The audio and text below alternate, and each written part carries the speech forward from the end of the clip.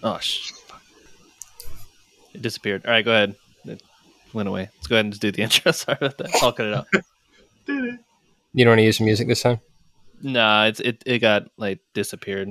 So All right. I don't know what's going on. Hello and welcome. This is episode 5 of the Major League Boys. Today is Saturday, March 26th. That's Ty. That's Andrew. And today with us, we got a new face, Ian, here to help us out with a little bit of baseball. Today, we're going to talk about a couple of the new rule changes that are being proposed for the 2022 season. Those include maintaining the ghost runner on second for extra innings for the 2022 season only, an expanded roster for April, the Ohtani rule, and one we've already talked about a little bit, 9-inning doubleheaders. So let's start with the ghost runner on second for the 2022 season for extra innings. Ian, what's your perspective on that? Hi, I'm Ian. I've never really liked the rule. I think there was a way to try and speed up the games because some of the games would go into 19, 20 innings sometimes. I mean, rarely, but that's a long time for baseball, like a long game. I never liked the rule though because it seemed like it punished relief pitchers, and it always, at least second base, I thought was a little much because a single base hit could give you that lead. You know what I mean? And that's just a little punishing, I think, for relief pitching in high stress situations where the game's getting close to ending. You could always bunt someone over to third, and a fly ball would get that run over. We didn't see a whole lot of that last year, but I never liked that rule just because it gave an advantage to the offense, and I kind of like an offensive-defensive balance, which is where I don't like that rule. I'm glad that they're getting rid of it. I understand why they kept it this year because of the shortened spring training. I do think they could probably not do it after maybe the first month because they don't want to, hurt relievers' arms that are not completely stretched out yet. I get that, and that's why they're keeping it going in this year. But to keep it for the entire year, I don't know. I'm also not sure. Maybe you can expound on this, but I did see something that maybe in the postseason that the ghost runner is going to go away. I don't know if that's confirmed yet or been talked about.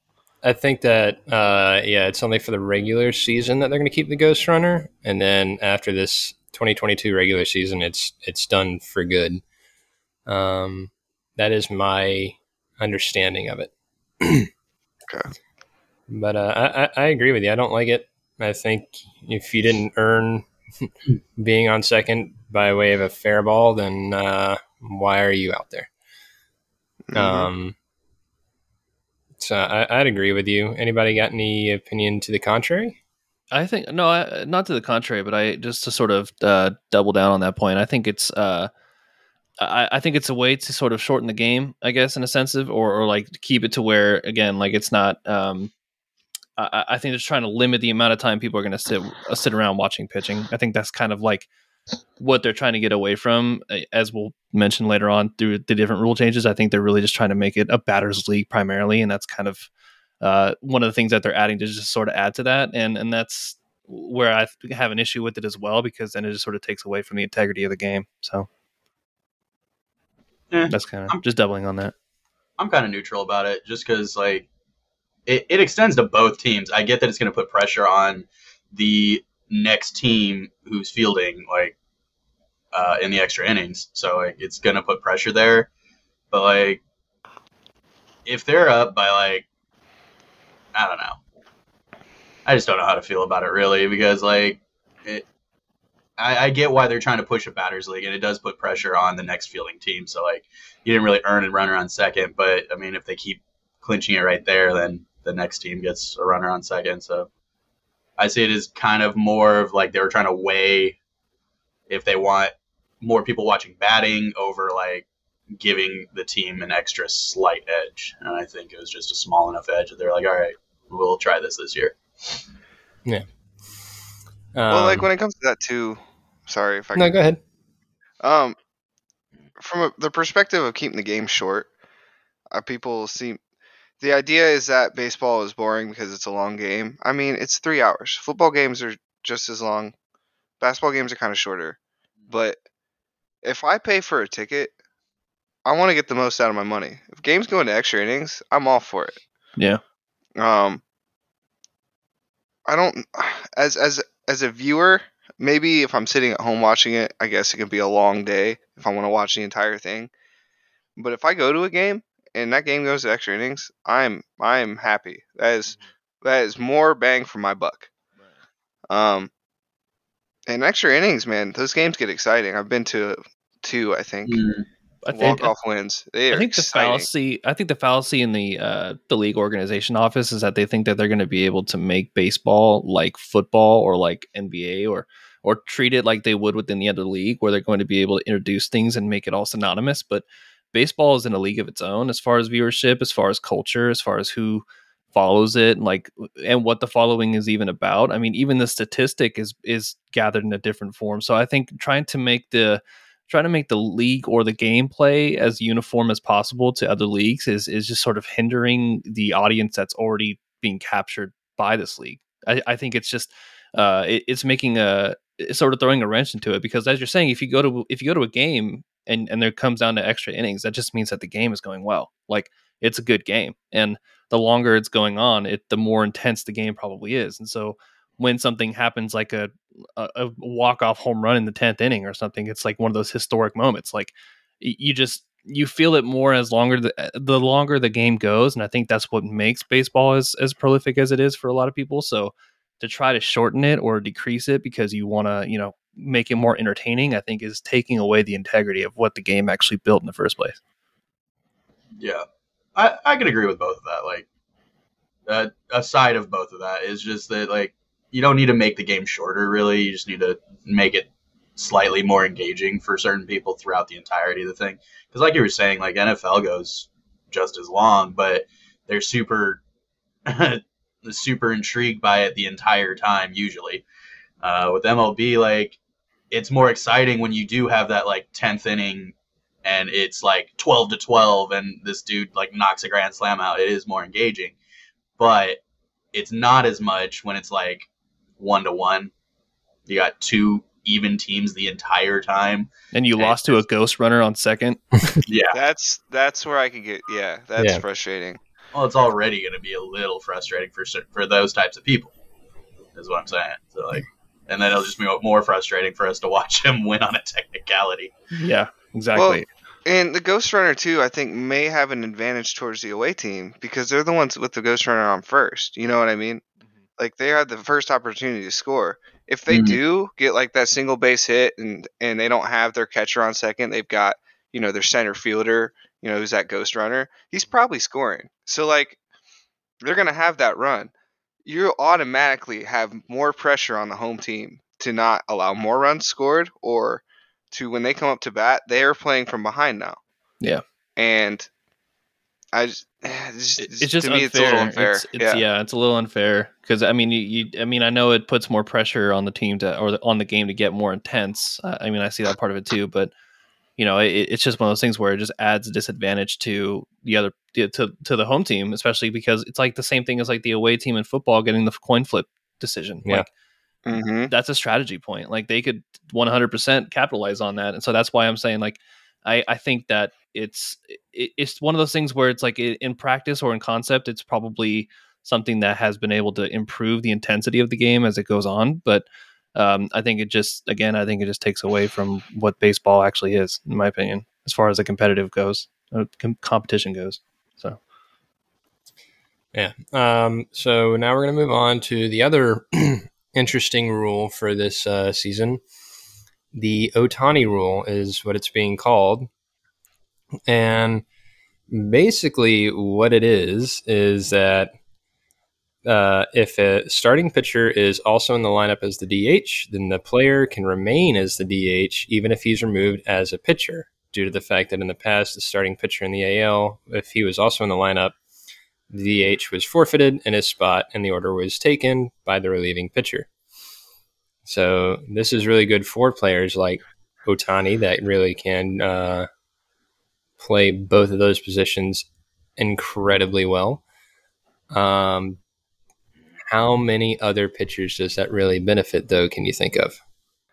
I don't think it benefits many but Otani, but I think it leaves the door open for the game to evolve. I think it leaves the door open for, because I haven't been in the situation, but pitchers and hitters at some point they're going to decide, do I pitch or do I hit? I mean, the Indians have a pitcher right now, not the Indians, sorry, Guardians have a pitcher right now, Anthony Bose. Used to be an outfielder. He now converted to a relief pitcher. He throws like 100 to 101 miles an hour. It's insane. But he used to be an outfielder. He used to be a hitter. That could benefit Cleveland very well with this new rule. He's not really a starting pitcher, but I mean, that type of player can become that type of player in this league.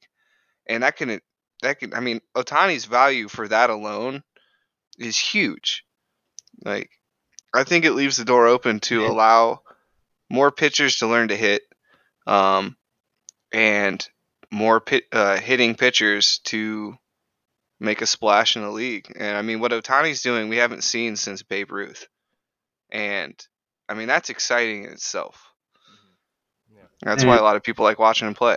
My opinion, though, too, is that if you have a player who is in a position but is a good batter and you need to swap him out of that position on the field in order for them to bat, I mean, if you have them on the roster and you need them to bat, they should be able to bat whenever you want them to. I don't think there should be a rule relegating when you can or can't put on a hitter because they're not on the field. I mean, there are batters now in this league who don't play a position on the field who are just on a lineup to bat. And so I think when it came to pitchers, or if it comes to pitchers, I think that should be the rule as well. So I think it's a great rule. I think it makes the most sense to me. If they're on the roster, they should be able to bat whenever you need them to. Yeah, it's almost like I feel like there shouldn't be a rule at that at all. Like, well, no, what hit.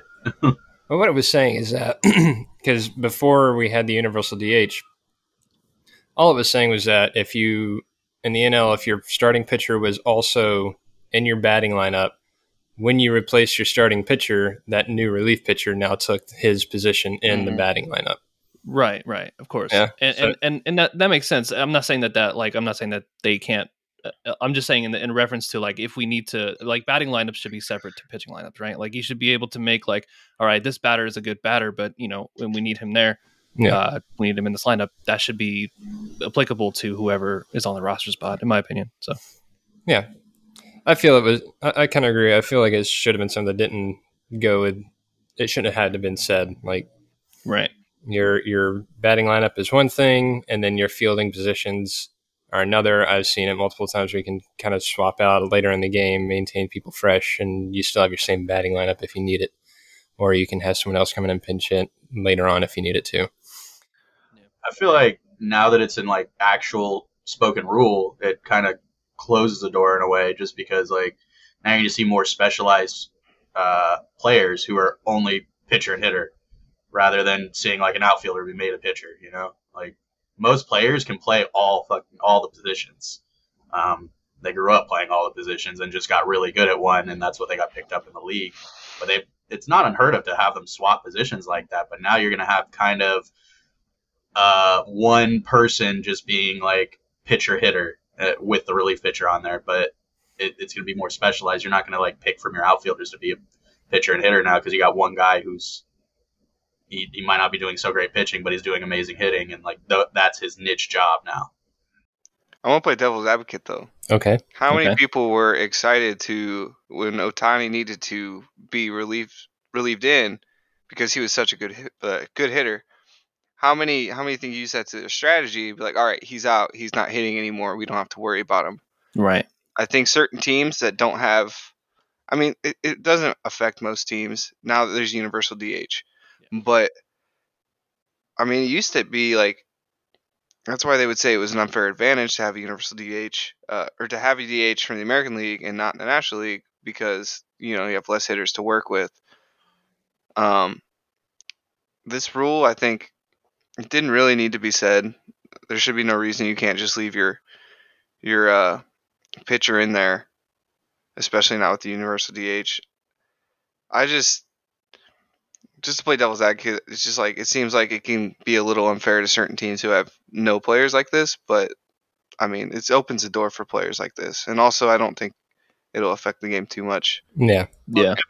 Given how competitive the trade market and drafts are now, like I feel like that unfairness is kind of on your own self, especially when we've been having the player strike talking about pay caps and whatnot. Like you're really bringing this on yourself if you're trying to make this like a full blown market now, and you're not investing in your players, like good people to put on your roster. That's where I agree with Ty. Is the batting and pitching roster and like fielding roster that should be completely different. You should be allowed to stack your batting roster as high as you want. Like you paid for it, fucking do it. Yeah, and it comes down to it's up to players to decide how they want to develop themselves as they start getting higher up from college and then up through the minors. And it's on the teams to decide how to spend their capital and really develop their players and which players they want to develop. So as far as the competitive edge, that's on both the players and the teams and how on each of their own ends they decide to go about it. So let's move on. The last top tier free agent was signed this week. Trevor Story landed with the Red Sox. Now he's going to be filling in there, I believe, as second base. They're going to keep Bogarts at shortstop. How do you feel about that, guys? If I'm a Red Sox fan, I'm happy. If I'm anybody else, I'm pissed.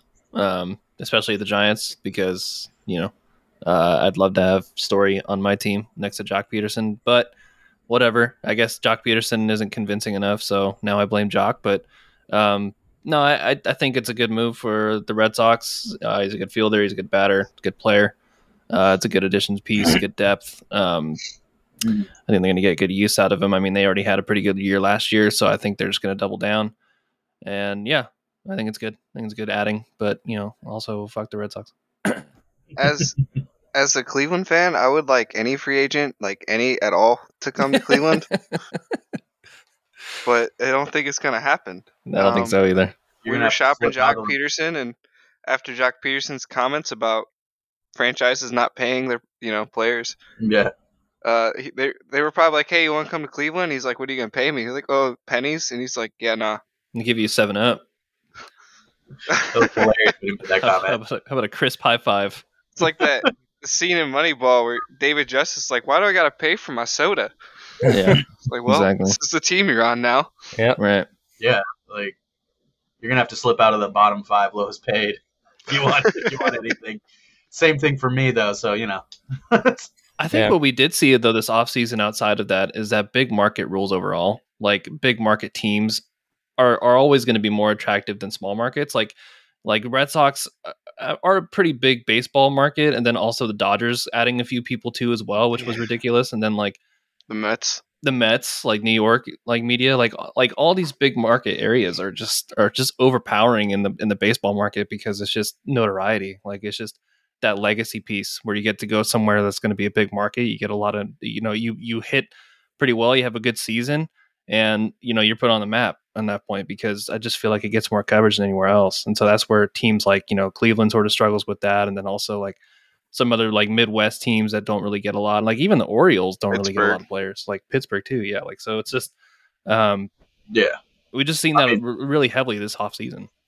Yeah, and that's 100% true. And then with any sport, as soon as you start making it into a business, which they've already done with every sport, that's kind of what rules. The market rule happens is where you have the biggest, most franchisable team is going to get players like the Mets. The Mets they've been pretty good in recent years, but before that, they were like just terrible for the longest time. But they had one of the biggest franchises, so people kept following the Mets. People wanted to see the Mets win.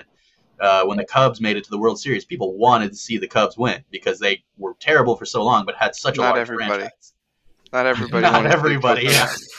But it was a great divide between the nation because they had Indians fans too. But talking about how the market really does rule and the Mets, that's actually a very good segue into the next player we were going to talk about.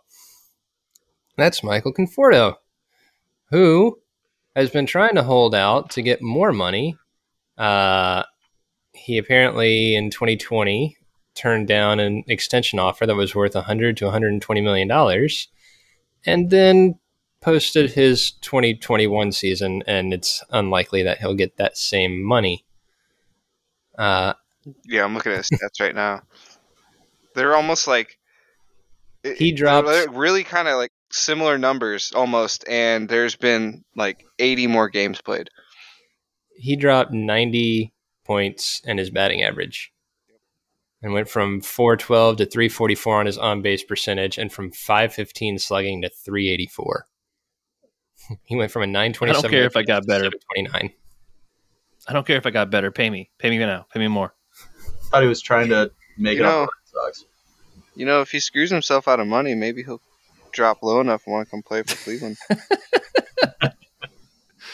You don't want that, because then that's just going to be him just being bitter about having no other team to go to. Yep. No, he's going to hear what his friend Frankie Lindor has to say about being in Cleveland, and he's going to be like, "Oh, fuck yeah!" From what I heard, hey, I'm going here. Cleveland, you know, but I don't know. So when it comes to some of these free agents, like Michael, like him doing that, like he wants to be on a winning team. That division is going to be tough. Who doesn't, The Red though? Sox are going to be in a tough division now with the Blue Jays and all their signings. Yeah. I get, trying to hold out for more money, but man, that only goes so far, and then you end up in Cleveland. They just fought an entire strike over money, man. Yeah. You got those couple. Baseball of almost didn't happen because of money. Like, Yeah. And you do also have those another, couple of players who are going to do it. another thing to add with Conforto, not only did he turn down the extension offer from 2020, he also did not accept the qualifying offer from this year for 18.4 no, this million. guy's he's going rough. He's shooting himself in the foot, and he still doesn't have a team. He is still not putting signed. his big boy pants on and saying, "I'm not going to take anything less than the max for no reason." Well, I mean, didn't he have something going on with the Red Sox earlier this year too? Like they were trying to sign him for a minute, and then it fell through. I know he didn't deny it. I don't remember hearing that story. I can look at that later, but I mean, I think the Red Sox are going to be fine with where they are, and I don't think they need to try and. Oh yeah, no. Like if he's still trying to get, if he's still trying to get the money that he was offered back in 2020, then he's not. If he plays this year with a good team and has the same type of season that he had in 2020, then maybe he'll get $100+ million offer in 23 and beyond. But that all depends on, one, somebody picking him up, and two, him just accepting the fact that he needs to evaluate where he really is as a player. Mm-hmm. I mean, it's like Baker Mayfield coming out and saying, "I want 3 times the money to stay with you." Yeah. Not a bad player, but he did have a backslide. He did have a step back season for sure. Mm-hmm. But I think that'll do it. Have leverage there. I think that'll do it for us for the MLB today. We'll talk about some more things next week. Just real quick, want to go over some University of Hawaii baseball. Last weekend, they played Long Beach State. One of my favorite names of teams for any sport, the Long Beach State Dirtbags. Really got to hand it to them. I love that name. But we lost the first 2 games, 0-4, 4-5. The game on Saturday, we were tied up, or we were leading for a while, and then in the 9th inning is when they rallied back and finish it off to win 5-4. And then finally on Sunday, Hawaii pulled out a win, so they ended up losing that series 2-1. And then last night we played UC Irvine. Nice rainy baseball game. Not so rainy that we had to stop, just what they call the Manoa mist. And it was a tight game. They put 2 runs on the board first, but then we answered back. And then a couple innings later, they had a 3-run a 3 RBI hit, and that made it 5-2. then we ended up tying it up, and later on they finally got one more run to make it 6-5, and we could not get anybody across in the bottom of the ninth. So UC Irvine pulls out that win, 6-5. So we got 2 more games this weekend with UC Irvine, and that puts us at 1-3, I think, for our conference games that Hawaii has played. So we'll see what happens. But as I understand it, Ian, you got to hop off, and I wanted to thank you for being here to help us with baseball. And hopefully next week we can keep you for the whole show. Hopefully, I think next week will be a fun time. All right. Yeah, man, it's always good talking to you. Peace out, man. See ya, man. Fuck yeah. All right. Okay, now that he's gone, how shit is Cleveland? All right, so now I can finally tell the truth about the Guardians. Moving on to the NBA, Ty. How are we looking? We got 1 week left, yeah? Yeah, we got 1 week left. The seeding is pretty much concrete now at this point. Aside from a few things in the East, I think there's a 3-way tie between Toronto, Cleveland, and the Bulls as well. So the Bulls have really kind of been a big disappointment with everything that's been going on. I mean, I know they had Miss Caruso for quite some time, and DeMar DeRozan was playing MVP basketball, but I really was hoping that they were going to maintain that 3 spot. Hopefully they don't drop below where they're currently at, or they don't have to go into the play-in tournament. But I'm really excited to see once they have a full squad and everybody on par and everybody's healthy, what they do on the East. But overall, I'm still sticking with my pick from last week. I think the Bucks are going to be able to hit a high tail there a little bit. I think Giannis had some sort of risk situation going on this last week, so I think he's been sitting out of games. But I'm really excited to see what they do on the West. Chris Paul comes back for the Suns. He just returned to the rotation yesterday. So, Devin Booker dropped a 49-point game to I think they beat the Nuggets, if I remember correctly. And that was actually a pretty close game down the stretch. But then they ended up, again, Devin Booker had a nice one. And then the Warriors blew out the Miami Heat a couple nights ago. And then they lost last night to the Hawks. And I think that 3 seed between the Memphis Grizzlies, the Suns, and the Warriors are going to be something interesting to watch in the postseason when it comes down to playoff time. We're about a week and a half away from the play-in tournament, so I'm really excited to see how it shapes out in the West, and then also for the East. I think we might see some shift changes there with Cleveland, so stay tuned with that. Yeah. So it's really exciting basketball. I can't wait to see what it looks like also too when Steph returns and Giannis returns, and then and everybody starts getting into their healthy places. And I think teams right now are taking these last few games to figure out what their playoff rotations are going to be. I think they're going to start limiting the roster spots to, or the starting lineups and changing rotations to about 8-9 players interchanges here and there. So I think they're going to start finding their rotations with some of these games. So we're going to probably see what the playoff picture is going to look like with some of these rotations, and see how everything shapes out. But yeah, I'm excited. I'm excited to see how it all goes. Looks like it's going to be a pretty interesting offseason. Nobody's a clear favorite winner. I think everybody is pretty even keeled right now. It's a really good time in basketball because there's no super team. There's no, everybody's pretty even keeled. So, I know a lot of people really favor the Suns, but I think that I think the Suns are a beatable team, regardless of what people are suggesting. So I think that's going to be a really competitive match in the playoffs, and I can't wait to watch. Yeah.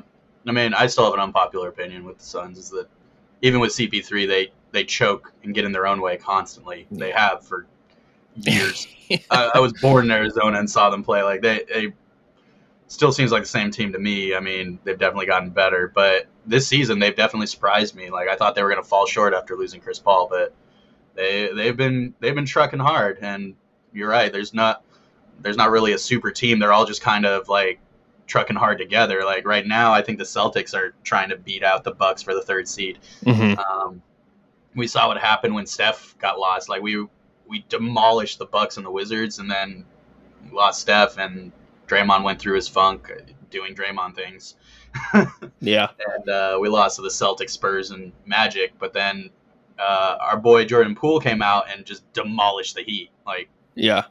I really like that kid. He's kind of inconsistent right now, but he definitely looks like he's being groomed for being our new Steph Curry. Yeah, and that's that was my second note too about that. Jordan Poole dropped a 30-point blowout game against the Miami Heat, and this guy was he put up I think like 4 or 5 threes in consecutive fashion over a 30-second to a minute stretch, and it was so bad to the point that the Heat roster on the sideline just had a sort of a spout between the head coach and Jimmy Butler and Udonis Haslem, and it just sort of created this whole situation where there was disagreements and fights on the bench. So this kid's definitely the most improved player in the league, in my opinion, especially from last year. I think he's increased his 18-point per game to 20-point per game. I think he's at right now at about 25 points per game, roughly. So he's definitely has the stats and the metrics to prove that he's the most improved player on the team. I think he's starting to come into his own in Golden State, and I think he's I honestly think he has the potential to be in the starting lineup right now, but I think it's one of those things where they just have their three mainstay, their championship caliber core that they're trying to stick with. But I think once that moves on, I think the Warriors should pay him in the offseason somewhere upward to $80 million, probably $90 million, and give him a guaranteed contract for extension.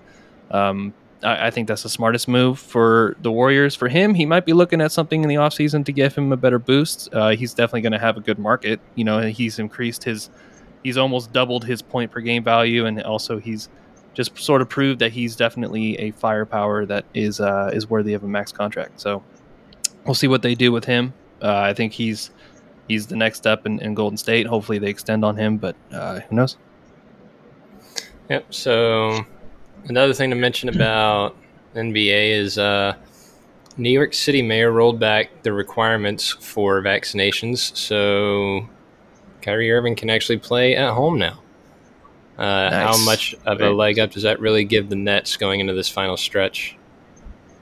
I think it gives them a lot. I think it's a really crucial time for him to get that. I think having him able to play at home is definitely a big playoff piece that they needed to have happen.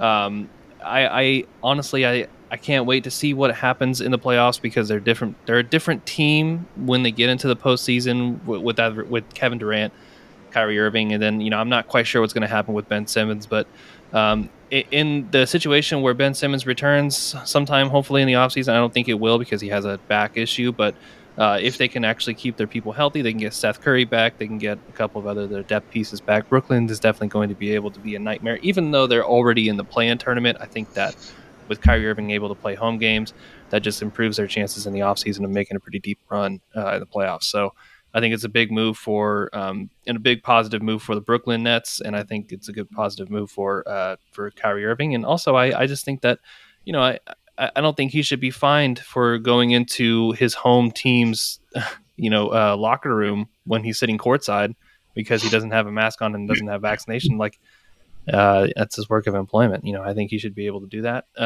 But I understand the concept. People need to be vaccinated, people need to be healthy, people need to be safe, and there are consequences for it, and I understand that completely. So on the one hand, I'm just glad that matter is settled now and that Kyrie can get back to playing, and I'm excited to see what he does in the postseason. Hopefully he does something. Doesn't do what he did like earlier this year when he got fucking benched. Just go nuts. Yeah. I'm also interested to see what LeBron does now. After his loss to the Sixers, like they were really pushing for it. It looked like they were trying hard. And then I don't know if you guys heard about the recent news about kind of like pushing over to recent cinema. Apparently he got handed the worst actor award from the Golden Raspberries for Space Jam 2, and Space Jam 2 won worst remake ripoff.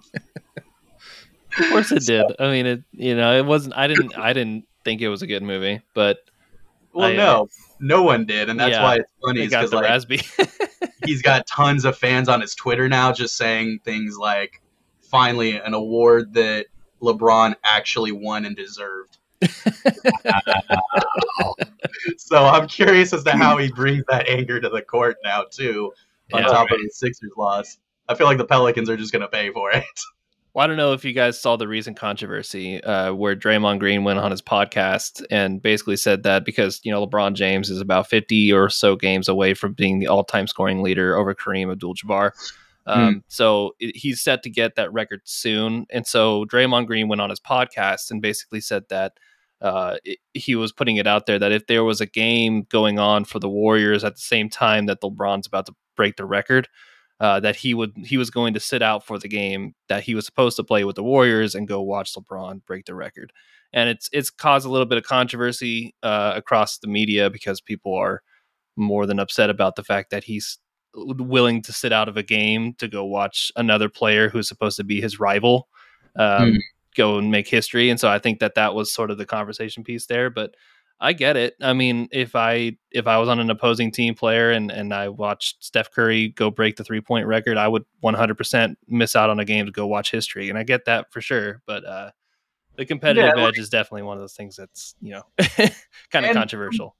And what do you want from Draymond, really? Like, it's a better attitude and a better relationship he's had with LeBron than in the past. Like, yeah, before when they were fighting and headbutting constantly during games in the championship, and even during one of them, like LeBron got him thrown out. Yeah, and he got super pissed. Like, yeah, because he was stepping over him. Like, yeah. And honestly, like you said, he was maybe 50 games away from breaking that record. Right. Like, you think about where that would, what point of the season that would put the Warriors, and 9 times out of 10, they're pretty far ahead at that point. So it's like, cut the guy a little bit of slack. Like, yeah, I mean, as long as he's not missing a playoff game, I don't see what the issue is. So, I agree. All right, so on to the next one.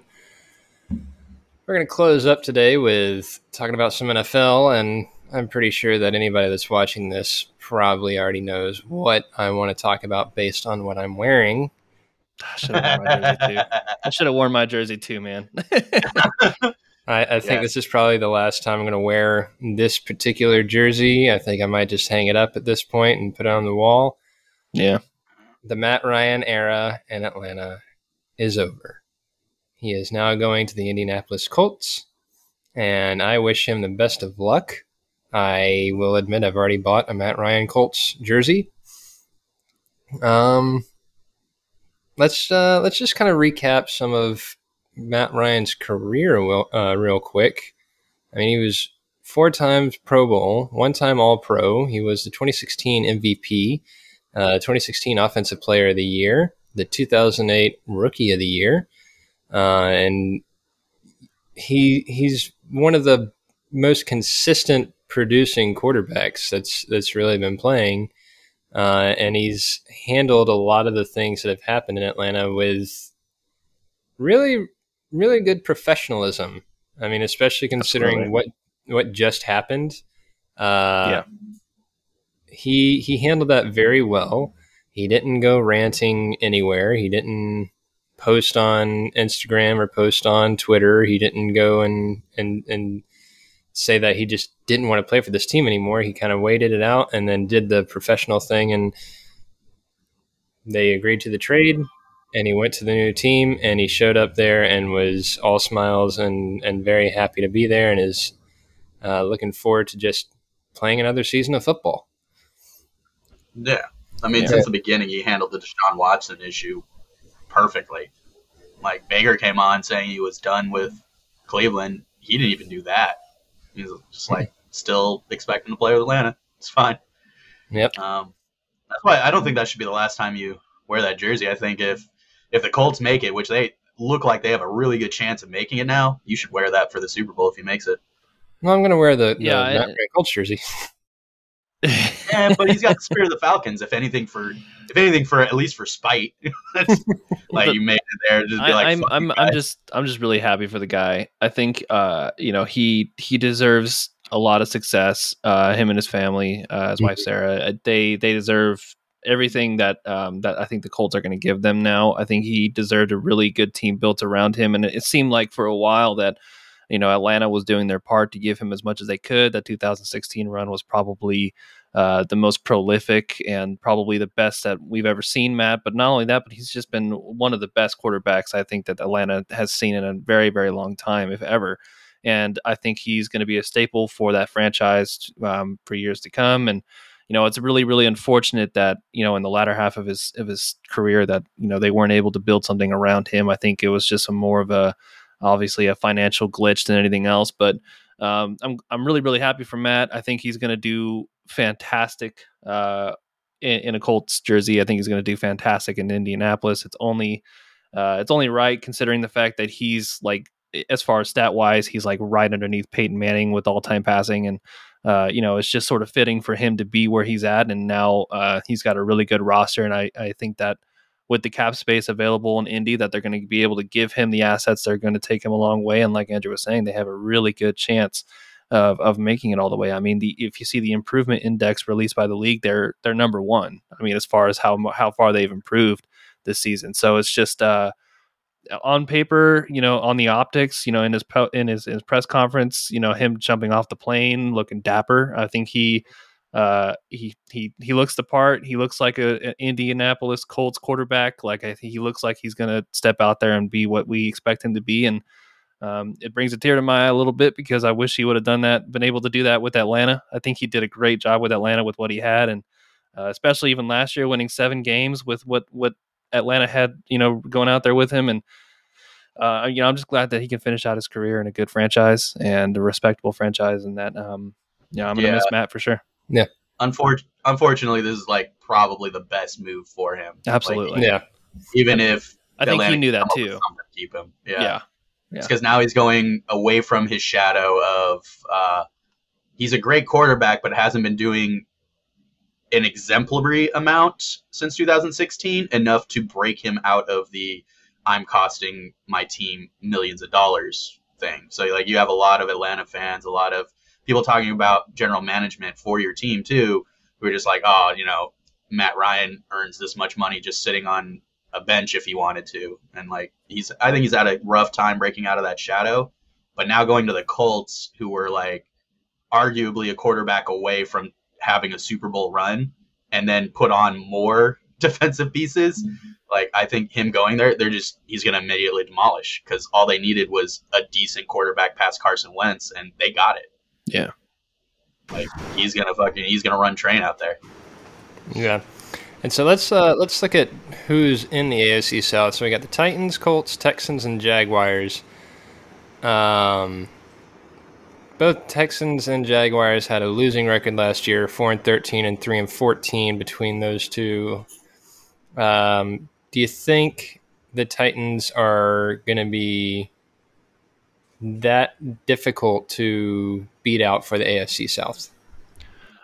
I think it's going to be an arms race. Both the Jaguars and the Titans have actually improved quite a bit this offseason. The Titans just got Robert Woods, which is a very underrated wide receiver.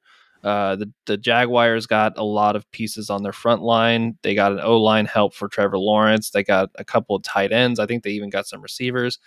I think that they're going to be a force to reckon with now, especially with new management under their reign. They have Doug Peterson, who has championship experience. I think they have a pretty dangerous roster now at this point. So I think the Jags are going to be a force. I think the Titans are going to be pretty good too, as well, with that added wide receiver core and with a little bit of help for Derrick Henry. And I'm curious to see how it ends up. But honestly, I think that even with those improvement pieces, I don't think they're any better than the Colts are. I think the Colts are, still a well-developed team, well-established team. And now they just add that missing piece that they were, that they didn't have previously. And what a pickup that they got, a veteran quarterback who's got, who has leadership presence, a stand-up man and Matt Ryan. And so I think the Colts still have, I still think they have the best chance of winning out that division. Yeah. And then outside of that division, let's not forget we still got the Bengals, the Bills, the Chiefs, and we'd be a little foolish to sleep on the Dolphins or the Patriots too. So, oh yeah. Well, we're going to be so that's what's going on with the AFC right now. The AFC is lighting up entirely, not just the South. Like, yeah, you also have the Oakland Raiders and the Broncos making huge moves. Mm-hmm. So like Derek Carr has a lot of pieces surrounding him now, because I was talking to my dad about it, because he's a huge Raiders fan. I was like, what you guys are going to have to do is move on from Carr, which is a huge unpopular opinion in Vegas. I think they should, but these are either move on from Carr or stack the deck as much as you can around him. And they did. So, like, and they're continuing to. They still have more plans to. So, like, if they don't win out this year and at least make it to, like, somewhere deep in the playoffs, maybe wild card position, it's probably Derek Carr's fault. You should probably move on from him soon. But it'd be dumb to ignore the fact that the Raiders have come a long way. So have the Broncos. The Broncos are going to be a huge force to be reckoned with. So being a Patriots fan in the AFC right now is going to be tough. Like, Mac Jones, I do have a lot of faith in. I do like that we're trying to put more receivers on our field with him. They're trying to kind of groom him into the quarterback that Belichick wanted out of Brady.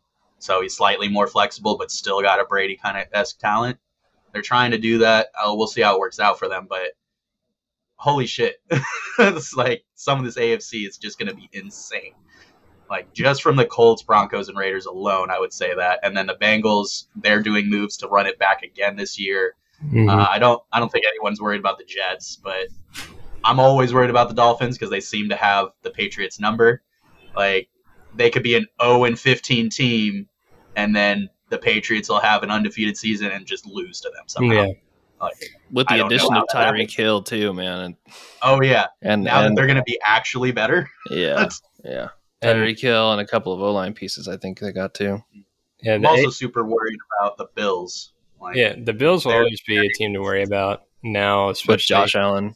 And just another perspective on this, the AFC only had 4 teams with losing records compared to 7 in the NFC from last year. And a lot of the winning percentage was concentrated in the NFC West last year. Mm-hmm. They had 3 of their teams with at least 10 wins, whereas the other 3 conferences or the other 3 divisions only had 1. I mean, that's how it goes, though. Like, they've had so even during the dynasty years of the Patriots, if you look at the conferences other than them, like other than the rest of the nation trying to watch the Patriots lose, you'd had 1 year where the NFC was just stacked and like the top would be 10 games away from like the 4th seed, or you'd have it flip-flop with the AFC doing the same thing. So like you've had years where the AFC was just dramatically easy and years where the NFC was dramatically easy. And like if you had people who choked along the way, it didn't really matter because they could get there still. Yeah. Well, like we said, best wishes to Matty Ice in Indy. My dad has already said he's now a Colts fan. I would be. Until your team rebuilds, like, hell yeah, if you're a Matt Ryan fan, definitely buy a Colts jersey. Like, who cares if you fucking franchise that? Like, he's going to do work next year. Yeah. Like, if you're a huge Matt Ryan fan, be excited. It's sad that he's not on the Falcons, but he's going to do extremely well. So do we have anything else we want to talk about before we wrap it up? No. I'm good. That's pretty much it. All right. Still funny to see that Jay's still free agent, but